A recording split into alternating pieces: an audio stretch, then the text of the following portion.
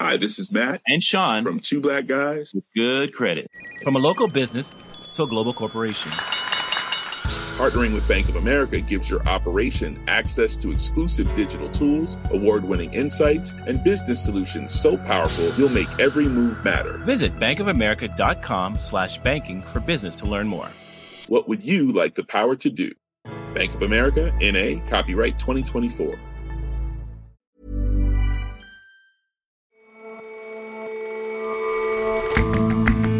Hello and welcome to The Intelligence on Economist Radio.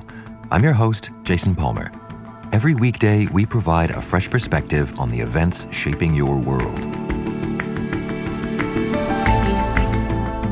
The ability to make it rain may seem like a sign of humanity's dominion over nature, and few countries use cloud seeding as much as China. But it's not only a distraction from better water management policies, it might not even work. And tweet in haste, repent at leisure. The news is filled with stories of people's futures curtailed by their social media pasts. Our language columnist looks at why tweets in particular are a dangerous record of what may seem like casual thoughts.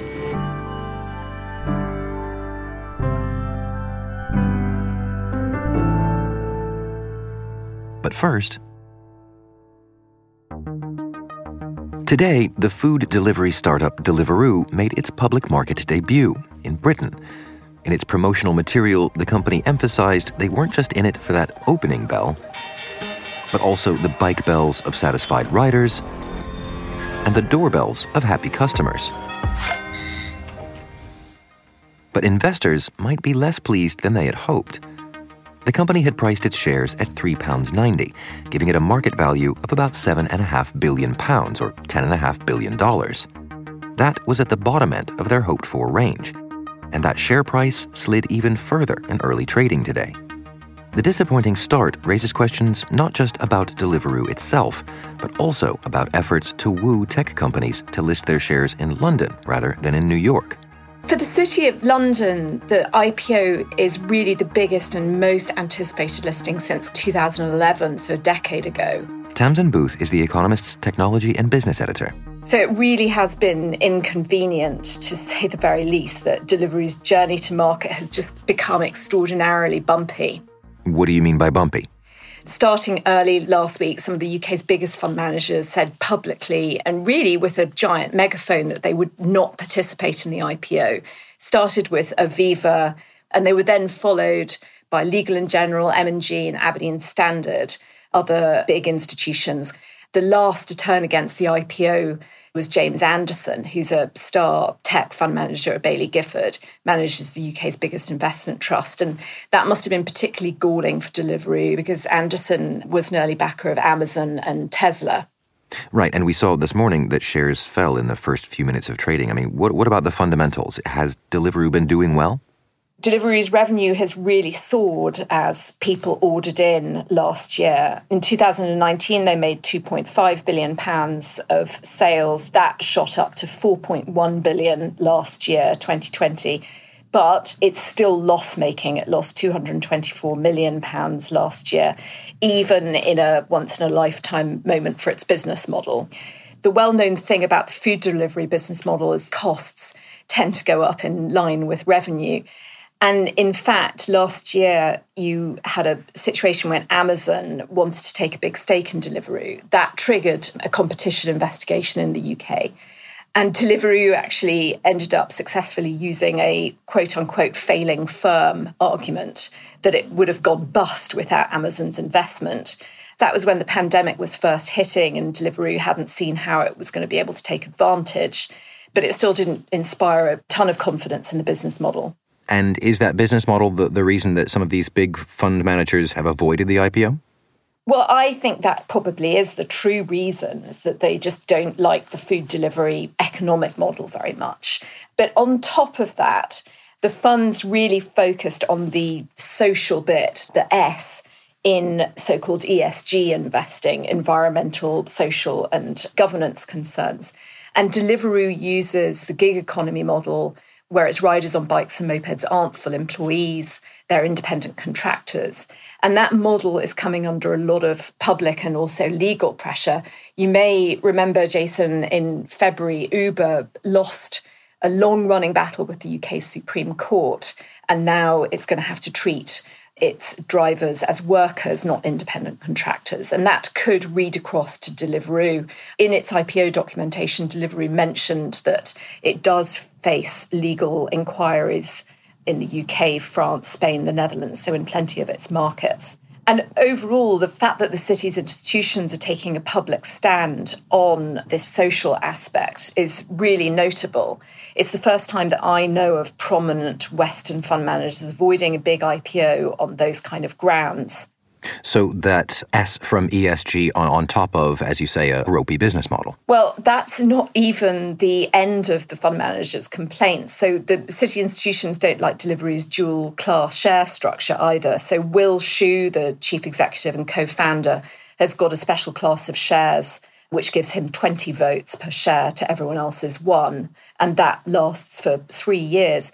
And dual-class shares are very much appreciated by Silicon Valley founders because it allows them to direct their companies in the interests of the long term. Well, this is how they would put it in any case, aiming for high growth without being deviated by perhaps more short-term profit margin concerns.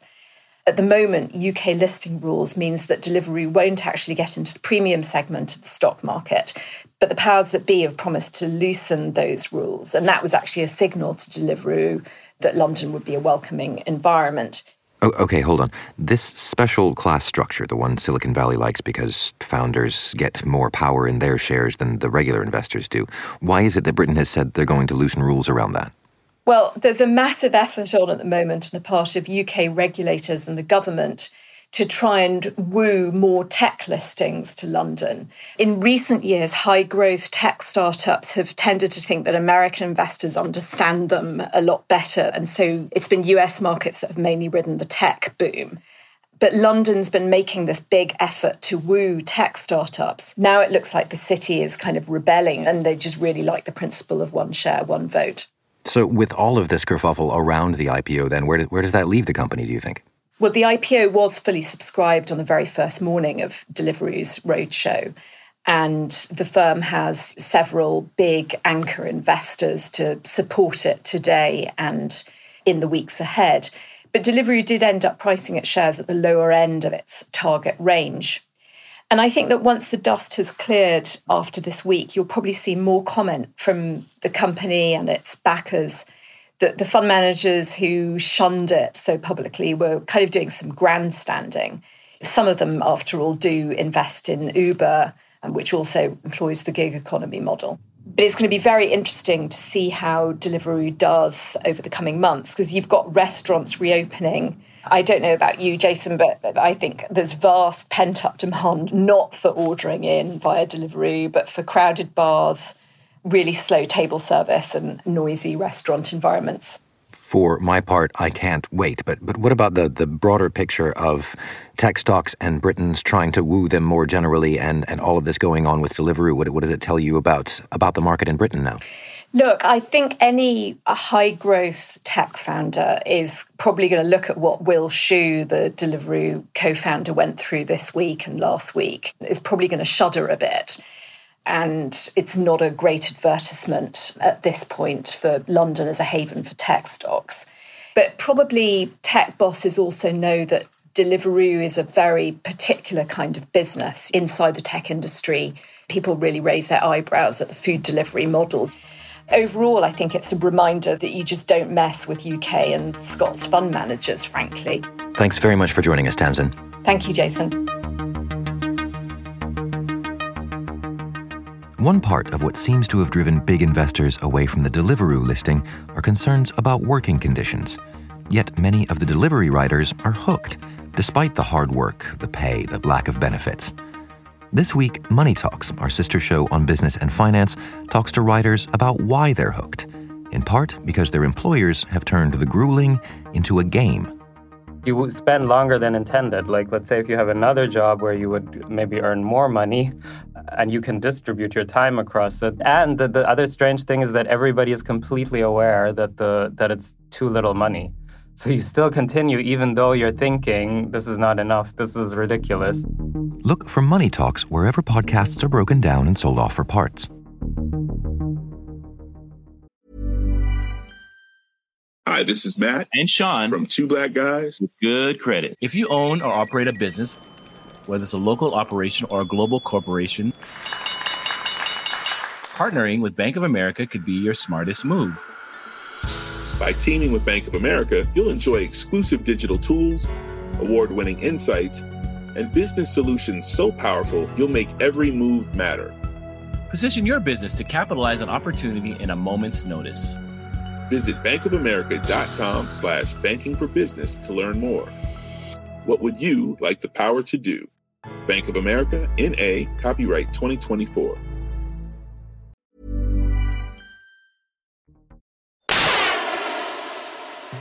That's not the sound of a regular rocket. It's an attempt to make it rain using something called cloud seeding. For parched areas, as much of China is, it's in theory a good way to top up paltry levels of rain and snow. But that theory is increasingly running into some hard facts on the ground. China is the keenest of around 50 countries that host some kind of cloud seeding activity, and it's been trying to bring down more rain since the 1950s. Mark Johnson writes about China for The Economist. Every year the government says this cloud seeding is a big success and announces that it's expanding its program, but in fact there's not a lot of evidence that it does much to address the country's water shortages or indeed does very much at all. Well, let's take a step back first. How does cloud seeding work? The basic idea is that by introducing some sort of grit into clouds, you can encourage more of the vapour that's stored in any given rain cloud to condense and to become heavy enough to fall as rain or snow. The agent commonly used is silver iodide, a chemical compound, and the best way to get it up into a cloud is to use planes. But it's probably, in fact, around the world more often done with small rockets, with special shells that are fired from artillery, or indeed with burners that are based on the ground. And it's not always done for the purposes of bringing down more water. In some places, the idea is that bursting a cloud prematurely can help to prevent hailstorms forming later on, which can cause damage to crops and to other property. And you say China is particularly enthusiastic about it. Yes, China's been ramping up its activities for decades, so it spends about $200 million a year on cloud seeding. About 50,000 people are involved, and a lot of these cloud seeding jobs are in rural places where there isn't a lot of employment, and they often go to military veterans who can fire the artillery and who tend to think that the party owes them a job. Many of those people are part-time and seasonal workers who are employed in really very tiny county-level weather modification bureaus. The government says that these people operate across an area that amounts to about half of China's territory. They say they can increase the amount of water that comes out of your average rain cloud by about 15% when they seed it. State media says that all this brings down extra liquid that's equivalent to about 8% of the country's entire water demand. And yet you mentioned there are some questions as to whether or how much it works. Well, basically, a lot of these numbers seem to have been plucked from thin air. Because weather systems are massive and super complicated, rainmakers around the world have long struggled to prove that the things that they did brought down any more rain than would have fallen otherwise. A couple of years ago, a report from scientists affiliated with the World Meteorological Organization warned that many rain-making operations are based on empty promises rather than sound science. In the last few years, there's been some fairly rigorous tests done in America, and these do suggest that cloud seeding can slightly increase the amount of snow that falls from very cold clouds that form on the slopes of mountains. And some of China's cloud seeding goes on in those kinds of places, but very much of it does not. But in any case, Chinese authorities are keen on using it and expanding its use. It's worth noting that China's cloud seeding efforts do seem to be getting more sophisticated. So it's investing more in planes, it's setting up regional command centres to better coordinate the presently fairly haphazard work of all these tiny weather modification bureaus. And it talks, at the moment fairly vaguely, about ramping up cloud seeding on the Tibetan Plateau, where you'll find the headwaters of China's big rivers, and which is a place which would seem to have the kind of climate where you might, in fact, see some results based on what the science presently suggests. But all of this has costs that are not only financial. I mean, people sometimes get hurt. How do you mean? Well, in early March, for example, a cloud seeding plane crashed into a village, killing 5 people on board. And firing shells into the sky is also risky. I mean, these local cloud seeding bureaus often put out warnings to locals to look out for unexploded shells. These things have occasionally landed on people's houses. And those dangers might be for naught. I mean, we've spoken to you on the show before about the problems caused by China's water shortages. It isn't at all obvious that this is going to help. Talking up cloud seeding distracts attention from proven better ways of addressing China's water shortages, which are a very serious problem. That includes doing a better job of conserving water and of preventing the pollution of rivers and lakes. The risk is that it gets a bit harder to persuade people to be careful with water if at the same time you're making very big promises about your ability to wring it from the skies. Thanks very much for your time, Mark. Thank you.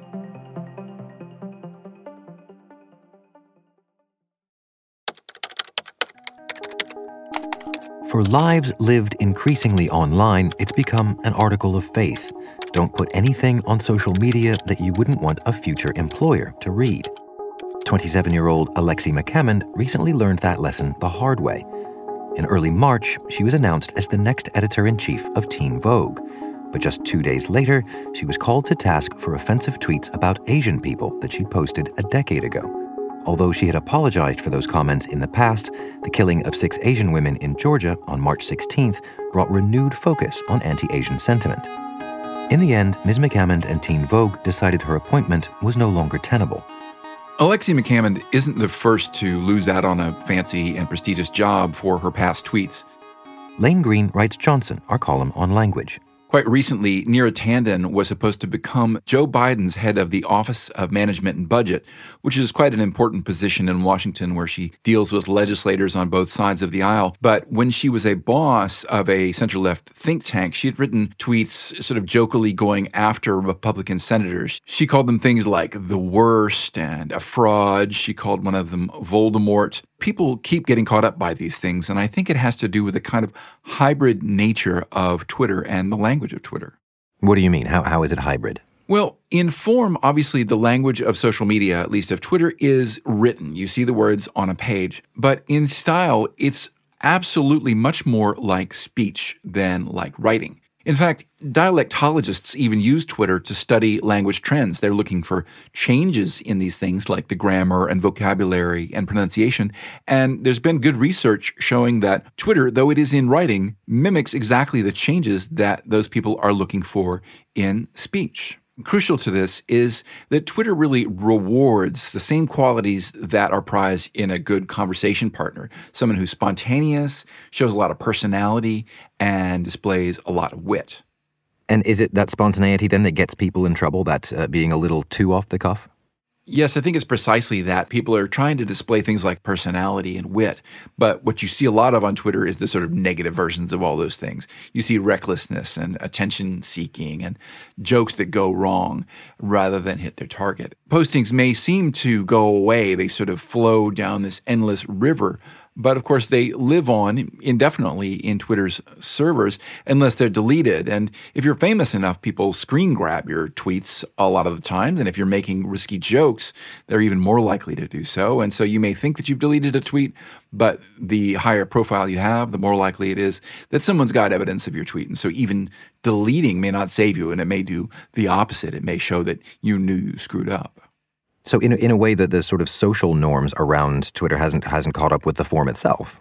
That's right. If you think about it, Twitter just turned 15 years old on March 21st. And so this is really a blink of an eye in sort of social history. A lot of norms have developed, but habits of language are very ancient. Speech has been around for nobody knows how long, but anywhere between tens of thousands and hundreds of thousands of years. Writing has been around for millennia, 4 or 5 millennia at least. And compared to that, the invention of this sort of speech writing hybrid that we see on social media is brand new, and we haven't kind of figured out how we want to think about it. So in the meantime, how do you see this playing out? Are we just going to see more and more famous and rising people upended by their tweets? The most likely outcome seems to me kind of hybrid. People's taste for making risky jokes is not going to go away, but they will learn to keep those jokes offline. That will sort of split our personalities and keep stuff that could get you in trouble anywhere but the internet. And that stuff will go back to conversation, which is where it all began in our social history. Thanks very much for joining us, Lane. And be careful on Twitter, eh? Thanks, Jason.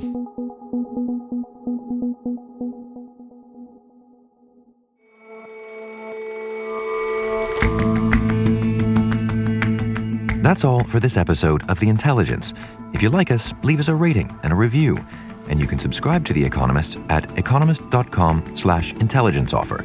The link is in the show notes. See you back here tomorrow.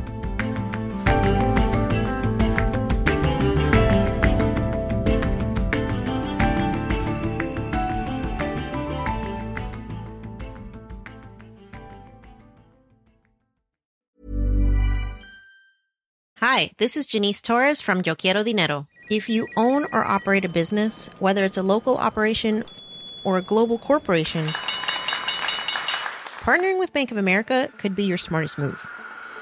By teaming with Bank of America, you'll enjoy exclusive digital tools, award-winning insights, and business solutions so powerful you'll make every move matter.